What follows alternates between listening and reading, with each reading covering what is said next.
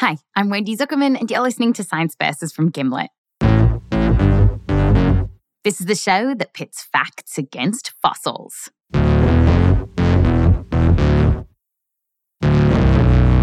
Today on the show, welcome to Jurassic Park. Scientists are closer than ever before to resurrecting animals that have gone extinct. And some are getting big bucks to do it. Just this year, we learnt that investors threw $15 million at researchers who are trying to bring back the woolly mammoth. And if we're getting closer to the woolly mammoth, could we push things even further? And bring back T-Rex. Jack Horner has been waiting for something like this his whole life. When did your love affair with dinosaurs begin? I was born this way. I found my first dinosaur bone when I was 8, and I found my first dinosaur skeleton when I was 13. So I've never thought about doing anything else. Jack grew up in Montana, where dino bones kind of come out of the ground like daisies. And at nights, he would dream about having a pet dinosaur to play with. Of course, what kid in this world doesn't want to have a pet dinosaur? And once he realized that there was this job where you would dig around looking for dinosaur bones and get paid for it, he knew that's what he wanted to do. But he never thought he'd actually get there. You know, I went through school with dyslexia and flunked everything. And so, I thought my chances of becoming a paleontologist were pretty close to zero. But he made it. And he's now a professor of paleontology at Chapman University in California. And not only that, but he kind of became the face of paleontology. Jack was the inspiration for Alan Grant, Sam Neill's cranky character in the Jurassic Park movies. Jack even consulted on the script. But the thing is, when Jack imagines a world with velociraptors or T-Rexes, he's not thinking about the giant lizards in the film. My ideas of dinosaurs are way different than, Steven Spielberg and the Jurassic Park dinosaurs, even though I worked on it, right? They're just so different than most people think of them. So when Jack thinks of velociraptors, he thinks of birds, because we know that some dinosaurs evolved to become birds. So Jack imagines something fluffy. They're feathered, completely feathered. And they don't learn how to open doors and stalk humans into walk-in freezers. Instead, they dance. Picture a super feathered-up male velociraptor prancing around to impress a lady raptor. Bounces up and down really fast and has this drumming sound coming out of him that sounds like a really rapid drum. In fact, Jack's Jurassic Park is full of color and life. Like, take the Triceratops. She's going to have this big, bright yellow shield and horns and red kind of comb-like structures around the edge of its frill and vividly colored. I mean, just beautiful.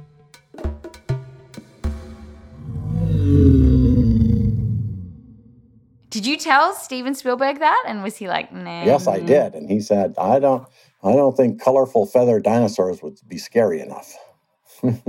Wow, he could have changed a generation of minds. He could have. Today on the show, could we resurrect these flashy feathered dinosaurs? Using fancy new genetic engineering techniques like CRISPR, could we bring them back to life? Plus, we'll talk about this big push to get woolly mammoths walking amongst us again. And I know how this sounds. I thought this whole thing was just fiction. But a little spoiler alert for ya. By the end of this episode, we are going to meet a beast that's been brought back from the dead. Oh! When it comes to Jurassic Park, there's a lot of... I want a pet dinosaur. But then there's science. Hold on to your butts. Science versus Jurassic Park is coming up just after the break.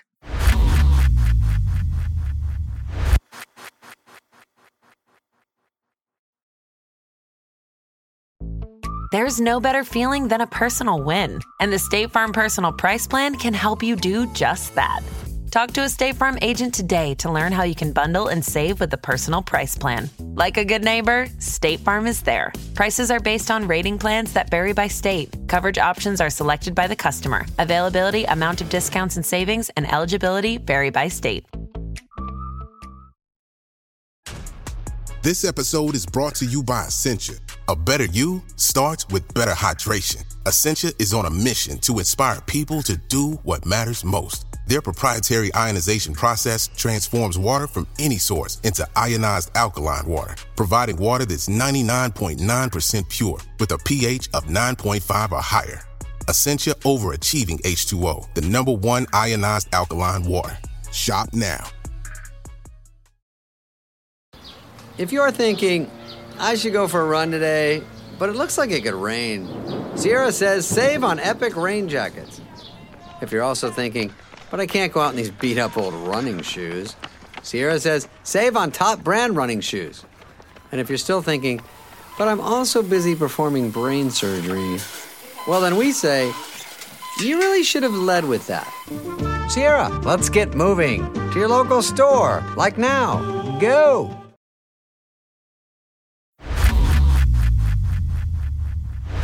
Welcome back. Today on the show, can we bring extinct animals back from the dead? Let's start with the dinosaurs. If you ask around to scientists, they'll tell you that to even start thinking about bringing back the dinosaurs, we need one key thing: their DNA. So, do we have any of that dino DNA? Well, the big problem here is that our old pal T-Rex died out some 66 million years ago. And for a long time, scientists thought that all we had left of her were basically a bunch of dried up old fossils. No DNA. But back in the 1990s, something happened that changed all this. It got a ton of attention, headlines all over the US. One even screamed, quote, Jurassic Park plot could become real life. And Jack was right in the middle of all this. Hello again. Well, howdy. He said it started when he was working at the Museum of the Rockies in Montana. It's around where he grew up, that area known for dinosaur bones. And someone had stumbled across a fossilized arm nearby, and she showed it to Jack. She said, "Do you know what this is?" And I looked at it and I said, "Yeah, I know what that is." I said, "That is the only Tyrannosaurus Rex arm in the world." That was the first one ever found. And I was like, "Where'd you get that?" She told him, and he sent a couple of teams to find the rest of the skeleton, which they did. Most of it was still there. So we were just super excited. After the fossils were all dug up and brought to the museum lab, they had to be cleaned carefully. And that's when a volunteer at the museum, Mary Schweitzer, realized something odd. I noticed this dinosaur smelled funny. It smelled funny. It was a very, very sweet odor of decay. I kept that to myself for about 6 months, but every time I worked on the dinosaur, I could smell it. This was rather curious. Fossils aren't dinosaur bones. They're made of minerals that have replaced dino bones over millions and millions of years. So they're basically rocks. And rocks shouldn't smell like that. Now, at the time, Mary was really getting into paleontology. She thought she might make a career out of it, which she eventually did. She's now a professor at North Carolina State University. But back then, she wanted to practice her skills. So Mary took a little bit off that smelly fossil. She slid it under a microscope. And that is when she saw it. Something super, super weird. There were these little round red things, little round red bodies. They looked like red blood cells. But could that be possible? That a few blood cells could have survived some 66 million years inside this fossil? Mary kept thinking about what these things could be. And so finally, I screwed up my courage and I said, I made an appointment with Jack. And he kept me waiting about an hour. And then I set up the slide under the microscope and he looked at it And he looked at it, and he looked at it, and he didn't really come up for air, and he started getting that brow furrow that's very scary when you're an insecure student. I agree that that's what they look like. They look like blood cells. I didn't think they could be. He looked up at me and he said, "So, what do you think they are?" So I immediately rattled off all my, they can't be blood cells because everybody knows blood cells can't persist for this long. So he said, "Mary, prove to me they're not blood cells." The team got a grant from the US government to find out what the devil those little red round things were. And because they figured it might be blood, Jack thought that perhaps it could have T-Rex DNA in it. DNA. The thing we need to resurrect the dinosaurs. And just this scrap of hope fired off the media. They got a hold of the story and unleashed their Jurassic Park headlines. And at the time, Jack was pretty hopeful. Well, we thought we might find DNA. I mean, Mary and I thought, we both thought that it was a chance that there would be tiny bits of DNA that were viable. So Mary ran more tests on these fossils. And at the end, what she did find was heme. It's a protein that's found in blood cells. The team wrote in their paper that most likely this came from dinosaur blood. But in the end, they couldn't find any actual blood. And no DNA either. But unfortunately, no. But even though this was pretty disappointing, just the fact that this stuff in blood might survive millions and millions of years, it was important. It was part of this new wave of dino discoveries that upended what a lot of paleontologists thought could be preserved. And since then, we've realized that dinosaurs have left behind way more than bone-shaped rocks. Scientists say they've found T-Rex blood vessels and feathers. And just last year, researchers reported what could be the closest thing we've ever found to dino DNA. It was in this incredibly well-preserved cartilage from a duck-billed dinosaur. A slice of it reacted to chemicals in this very particular way that suggested, perhaps, maybe, teeny remnants of DNA might still be around. But even if further research backs up this claim, Jack is skeptical we'll ever get enough genetic information to make a full-grown dinosaur. And Mary does not think we're rebuilding a dino anytime soon. We don't have any verifiable dinosaur DNA from anybody, from any lab, anywhere. We don't have DNA. We have no way of getting DNA. DNA just doesn't last that long. By the way, in Jurassic Park, they got around this because they found a mosquito trapped in amber with fresh dinosaur blood inside. But the truth is, amber can't stop DNA from degrading after millions and millions of years. It's actually porous, which means stuff inside isn't that well protected. Still though, Jack isn't giving up. He's so desperate to get his pet dinosaur that he's started looking at this problem in a whole new light. Rather than looking for dinosaur DNA that's preserved in fossils that are millions of years old. What if it's hidden in plain sight?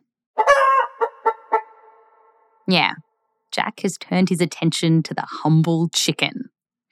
Welcome to the world of the Chickenosaurus. Shit's about to get weird. Jack wants to transform a chicken to make it look more like its prehistoric dinosaur ancestors. And he says that it actually shouldn't be that hard. Because as we know, birds are dinosaurs, right? Birds are dinosaurs. Yeah, as we mentioned, birds are direct descendants of the dinosaurs, which means that their genetic code would actually be pretty similar to a dino's. But of course, over millions of years, lots of things have changed. Snouts evolving into pointy beaks, serrated dino teeth smoothing out. And having their arms and hands transform into wings. And you can actually see this in the chicken embryo. As it grows, its spindly little fingers fuse into a wing. And what is super cool here is that we know some of those original dinosaur genes, say to make a bulging snout, are still in a chicken. They're baked in there. They're ancestral genes that have been turned off in the course of evolution, but are still there. And so all you have to do is turn them on. So, for example, researchers who are looking at this for different reasons to study evolution have figured out how to turn the beak back into a snout. Yeah, instead of those super pointy bones, it has a rounder nose, a bit more like an alligator's. And what about the wings? How have you guys gone with turning the wings into hands? Yeah, well, that's pretty easy to do because... Really? Oh, yeah. That's actually the easiest one of all. It's child's play. That's child's play. Yes, it is. Scientists have tweaked the genes that make a chicken wing so that instead it forms into these finger-like stubs. They've even brought back the beginnings of what we think might be dinosaur teeth. And now, Jack is trying to crack the problem of how we get a dinosaur tail. If this works, you work out how to do the tail, you put all the pieces together, how big would it be? The size of a chicken. Okay, so that is not the velociraptor of my dreams. Well, velociraptor isn't very much bigger than a chicken. Really? No, they're really little. What will it end up looking like? Well, it'll look like a weird-looking chicken. But after all that... And so, they're not hatching these weird-looking chickens. They're doing these experiments in embryos to see if they could even make the changes. It's almost like your scientists were so preoccupied with whether or not they could that they didn't stop to think if they should. But ethics aside, that's for a different podcast. The bigger point for us is that this isn't your Jurassic Park dinosaur anyway. And without dino DNA, which we don't have, we're not going to get one. Still though, there is one prehistoric animal that people say we are way closer to bringing back, with headlines screaming that this could happen in the next decade. But is that true? The quest for a woolly mammoth. Coming up after the break.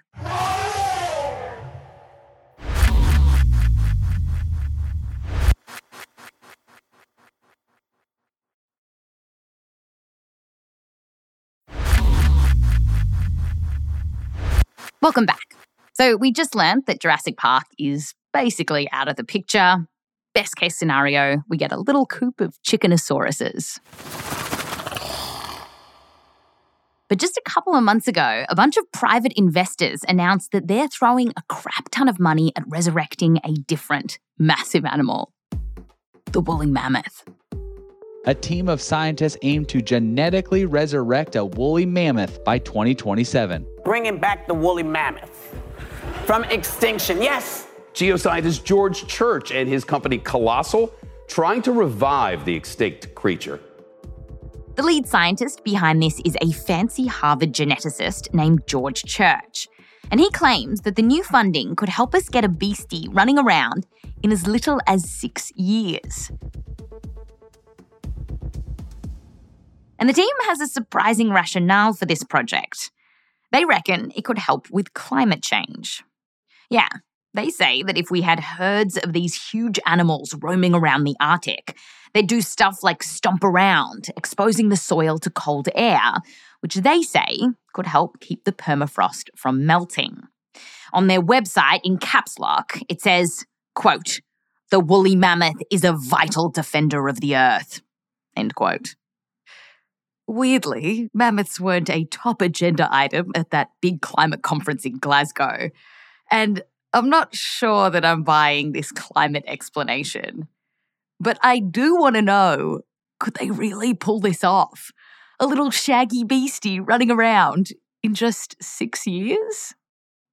To find out, we called up Beth Shapiro. She's a professor at the University of California, Santa Cruz, and she has been researching woolly mammoths for over a decade. And she told us about one mammoth that she saw.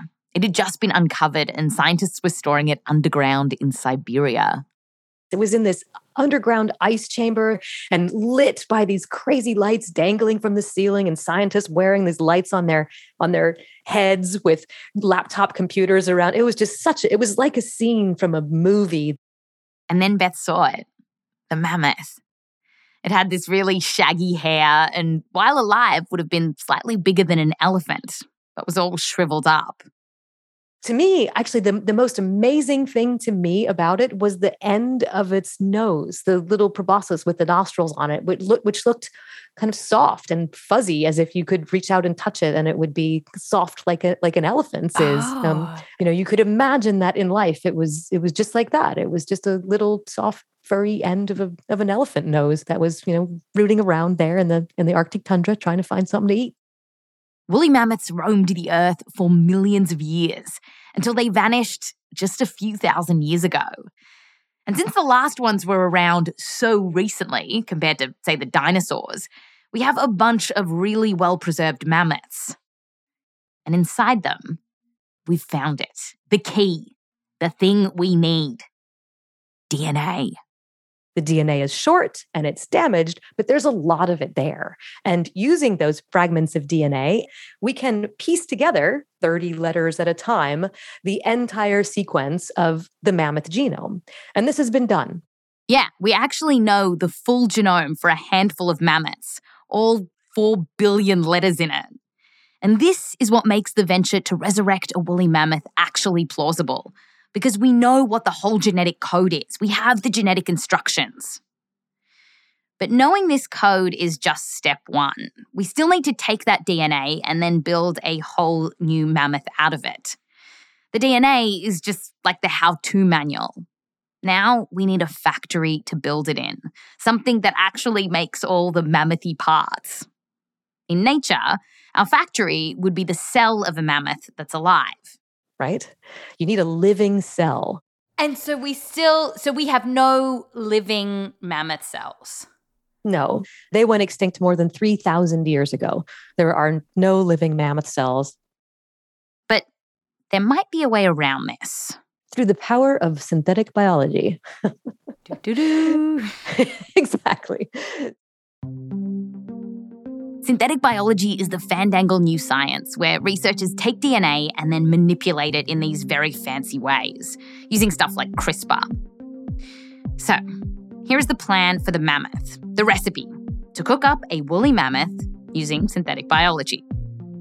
First up, you take an Asian elephant cell, which is alive because we have Asian elephants. Asian elephants and mammoths diverged about 5 or 6 million years ago. And their genetic code is 99.6% identical. It's pretty darn similar. If you take your glasses off in the dark, it's basically the same animal. Still though, we now need to find out what genes have changed between the mammoth and the elephant. And for this, you open up that file on your computer saying mammoth code. Yeah, so the idea then is you line all of those up on a computer and compare it to the Asian elephant genome.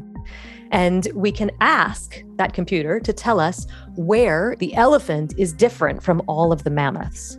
Then, using CRISPR, go through each of those differences and gradually, maybe a couple at a time or hopefully hundreds at a time at some point, cut and paste your way from a living Asian elephant cell to a cell that contains a mammothy genome. Sounds easy peasy. The reason it's not so easy peasy is because there are about 1.5 million genetic differences between an Asian elephant and a woolly mammoth. How far have we gotten? Well, last I heard from George, they had made about 50 different changes. 50 out of 1.5 million differences. Now, the team behind this mammoth project say that they won't need to change all of those genes. They're just going to focus on the ones that make the mammoth mammothy, say its shaggy coat and adaptations to living in the cold. But even just finding all those differences and changing them, that's still going to take a while. Now, once this is done, the next step is actually something that science has done before. It's cloning, and we can do this. You take your living cell filled with that mammothy DNA, and at the same time, you get an egg, say from an Asian elephant. And you suck the nucleus, the nuclear material, out of that egg. So you have kind of an empty egg cell. And then you stick the mammothy cell to the outside of the egg. You zap it with a bit of electricity. And really, you're literally just zapping it with a bit of electricity? Yeah, I am oversimplifying things to an insane extent, but it's kind of like this. Bada bing, bada boom. Mammothy DNA shimmies its way into the egg. So now it's as if you have a fertilized egg cell. That is wild. What do you see as the biggest hurdle? Yes.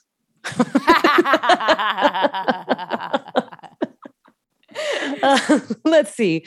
Editing the genome, yes, is a pretty big hurdle, but the technology. And even if you sort out all this other stuff, typically with cloning, you then need to implant this thing that you're cooking up into a mama elephant.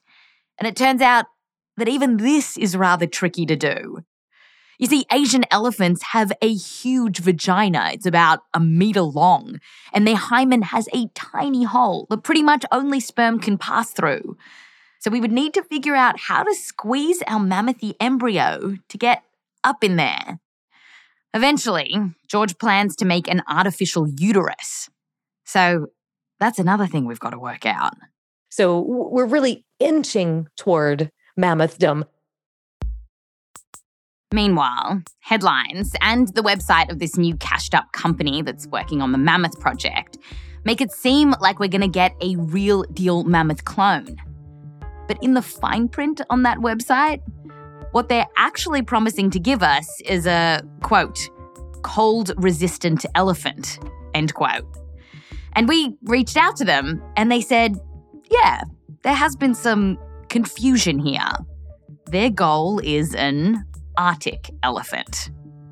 So it's not really a mammoth. It seems the devil is all in the detail, and it all depends on how many elephant genes they're actually going to switch into mammothy ones. Chances are, if this does happen at all, we're not going to get a mammoth. It'd be more like a weird-looking elephant. So it's kind of like we're at Chickenosaurus all over again. But don't worry. We're not going to leave you hanging like this with a cupboard of half-baked Franken animals. Because here's the thing. Scientists have used some of this technology to bring back an animal from the dead. And it is not a dinosaur or some prehistoric enormous beast. It is a little critter called the black-footed ferret. Well, they are adorable, but they're also very feisty. We'll hear them referred to as prairie bandits. That's Robin Bortner. She's a biologist at the National Black-Footed Ferret Conservation Centre. These wild critters have black markings around their eyes and feet, so they kind of look like they're wearing black boots and a Batman mask. And when Robin says they're feisty, she means it. They can beat up and gobble up animals that are bigger than them. Here's what one sounds like if you rile it up. A lot of animals would back off from an angry ferret, I would bet. But as feisty as these critters are, they are no match for you and me. These little ferrets used to be all over the Great Plains, but they almost went extinct from habitat loss and disease. And in the 1980s, there were barely any left. Scientists tried to save them and breed them, but by the 2000s, all of the black-footed ferrets alive descended from just 7 ferrets. That's it, 7. It's one heck of a bottleneck. Even if we turned all the Great Plains into some ferret resort, one very nasty disease, and we could lose all of them. It would just be devastating. They're just such an amazing creature that it would just be a devastating loss for the species to disappear. Several years ago, Robin's group teamed up with some other scientists, and they thought, hey, what if we use these cloning techniques to bring back a ferret that died, not thousands of years ago, but just a few decades ago? And the idea was that this new ferret would bring in all this genetic diversity, she'd make babies, and that would spice up the ferret's gene pool. Luckily, researchers had saved the DNA of a ferret that died in the 1980s. So the team whipped it out, did all that zap that Beth was talking about, impregnated a ferret, and on December 10th, 2020, just last year, this little baby ferret was born. They named her Elizabeth Ann. So she was so small, just a tiny pinky-sized little, completely helpless baby at this point. It didn't go all to plan, though. When she first came out, something was wrong. She had not squealed or taken a breath since she had been born, and so she just was making no noises at all. They thought she might die. So Robin's team of vets put this little pink sausage on oxygen, giving it the tiniest oxygen mask. And then all of a sudden I was like, oh, she just gasped. So then we were like, what? Oh my gosh. She took her first breath. You could see her little chest expand and that she had just drawn a breath, which was really exciting because I think we maybe thought we might have lost her for a minute. But life found a way. Elizabeth Ann grew up to become a happy, healthy little ferret. Should we go see her? Yeah, let's give it a shot. On Zoom, Robin walked us through the conservation centre. Right. So, this is Elizabeth Ann. Oh my gosh, I see her. Hi, Elizabeth Ann. Oh my gosh, she's so sweet. Hi, sweetie. She's very curious, so she's like sniffing a little and like... She is a very curious ferret. And one of Elizabeth Ann's favorite things is destroying and killing, quote unquote, paper bags. She'll ensnare it and then proceed to tear it up into tiny pieces. Oh, so Elizabeth Ann, she is the hope for the black-footed ferret right there. This is her. I think she's going to be a big ray of hope.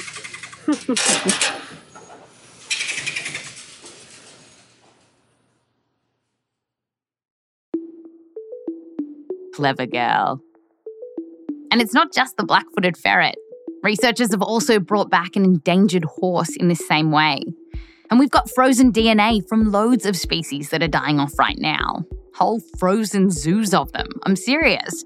They're storing DNA from the northern white rhino, the golden bandicoot, even the green-thighed frog, which is terribly cute. So perhaps resurrecting more of these creatures could inject more genetic colour into their populations too. Now, all this resurrection, it's not like we think it's going to be the saviour of biodiversity, but maybe just one more tool in the toolbox. So there you go. No T-Rex, no mammoth. But you do get Elizabeth Ann. And I'll tell you, at least she won't eat you while you're on the toilet. Ah! Ah! Ah!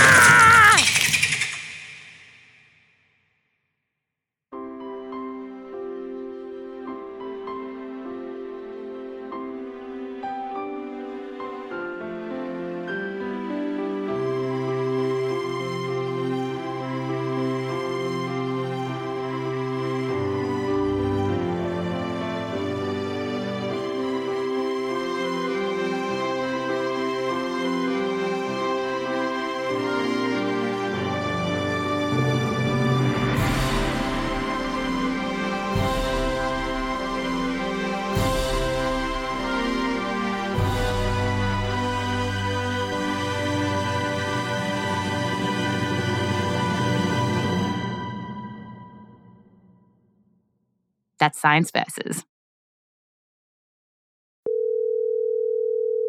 Hello. Hello, Michelle Dang, producer at Science Versus. Hey, Wendy. How's it going? It's pretty good. We just finished our Jurassic Park episode. Yay. Woo! How many citations in it? We have 100 citations this week. Ooh, nice round number, 100. Yes, very nice. And if people want to see these citations, where should they go? Go check out on our show notes page. The link to the transcript will be over there. Thanks, Michelle. All right. Thanks, Wendy. Bye. Bye. Beth Shapiro has a new book out right now. It's called Life as We Made It. It's on the history and future of biotechnology. So go check it out. Life as We Made It.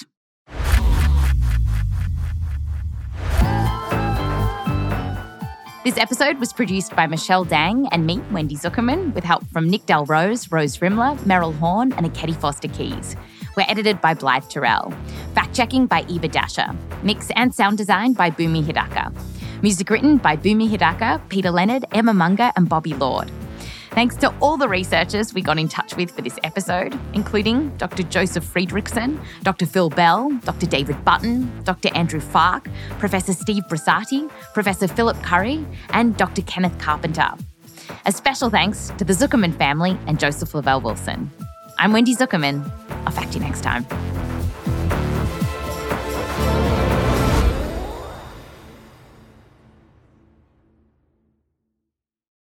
Okay, so now we're about to travel over the duck-billed dinosaur. What sound would she be making, do you think? Maybe a honking sound is what people have suggested.